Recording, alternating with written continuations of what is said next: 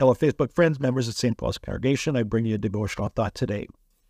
This month, we have been celebrating Pastor Appreciation Month. And I've appreciated all the expressions of appreciation from members of the congregation. But I thought part of the pastor appreciation should also be pastors' wives' appreciation.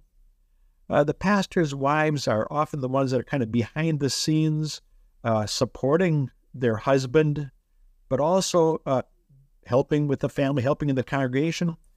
My mother, many years ago, wrote a little devotional book in which it's actually more geared to pastors' wives, called Elizabeth Epistles, a devotional chat room for pastors' wives.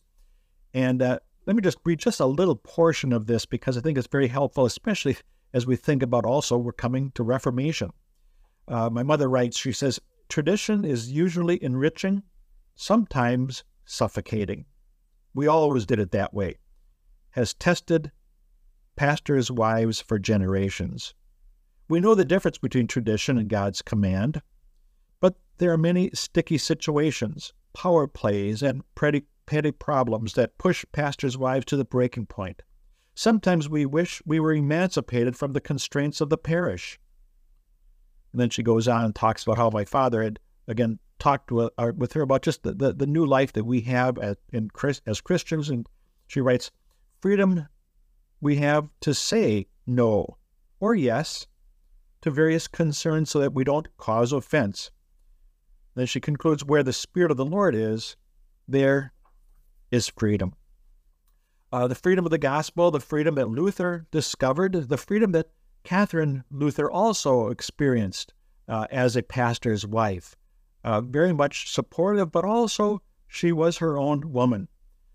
So this month, as we celebrate pastor appreciation, I hope you would also express appreciation to pastors' wives. If you are a pastor's wife, thank you. Thank you for supporting us pastors. Thank you for being especially helpful for our children as they continue to grow. May God give you strength. May God give you comfort. May God give you hope. May God give you support. And may your husband also express his appreciation. Thank you. Thank you for being a supportive pastor's wife. God's blessings to you, and happy Reformation also. Talk with you next week.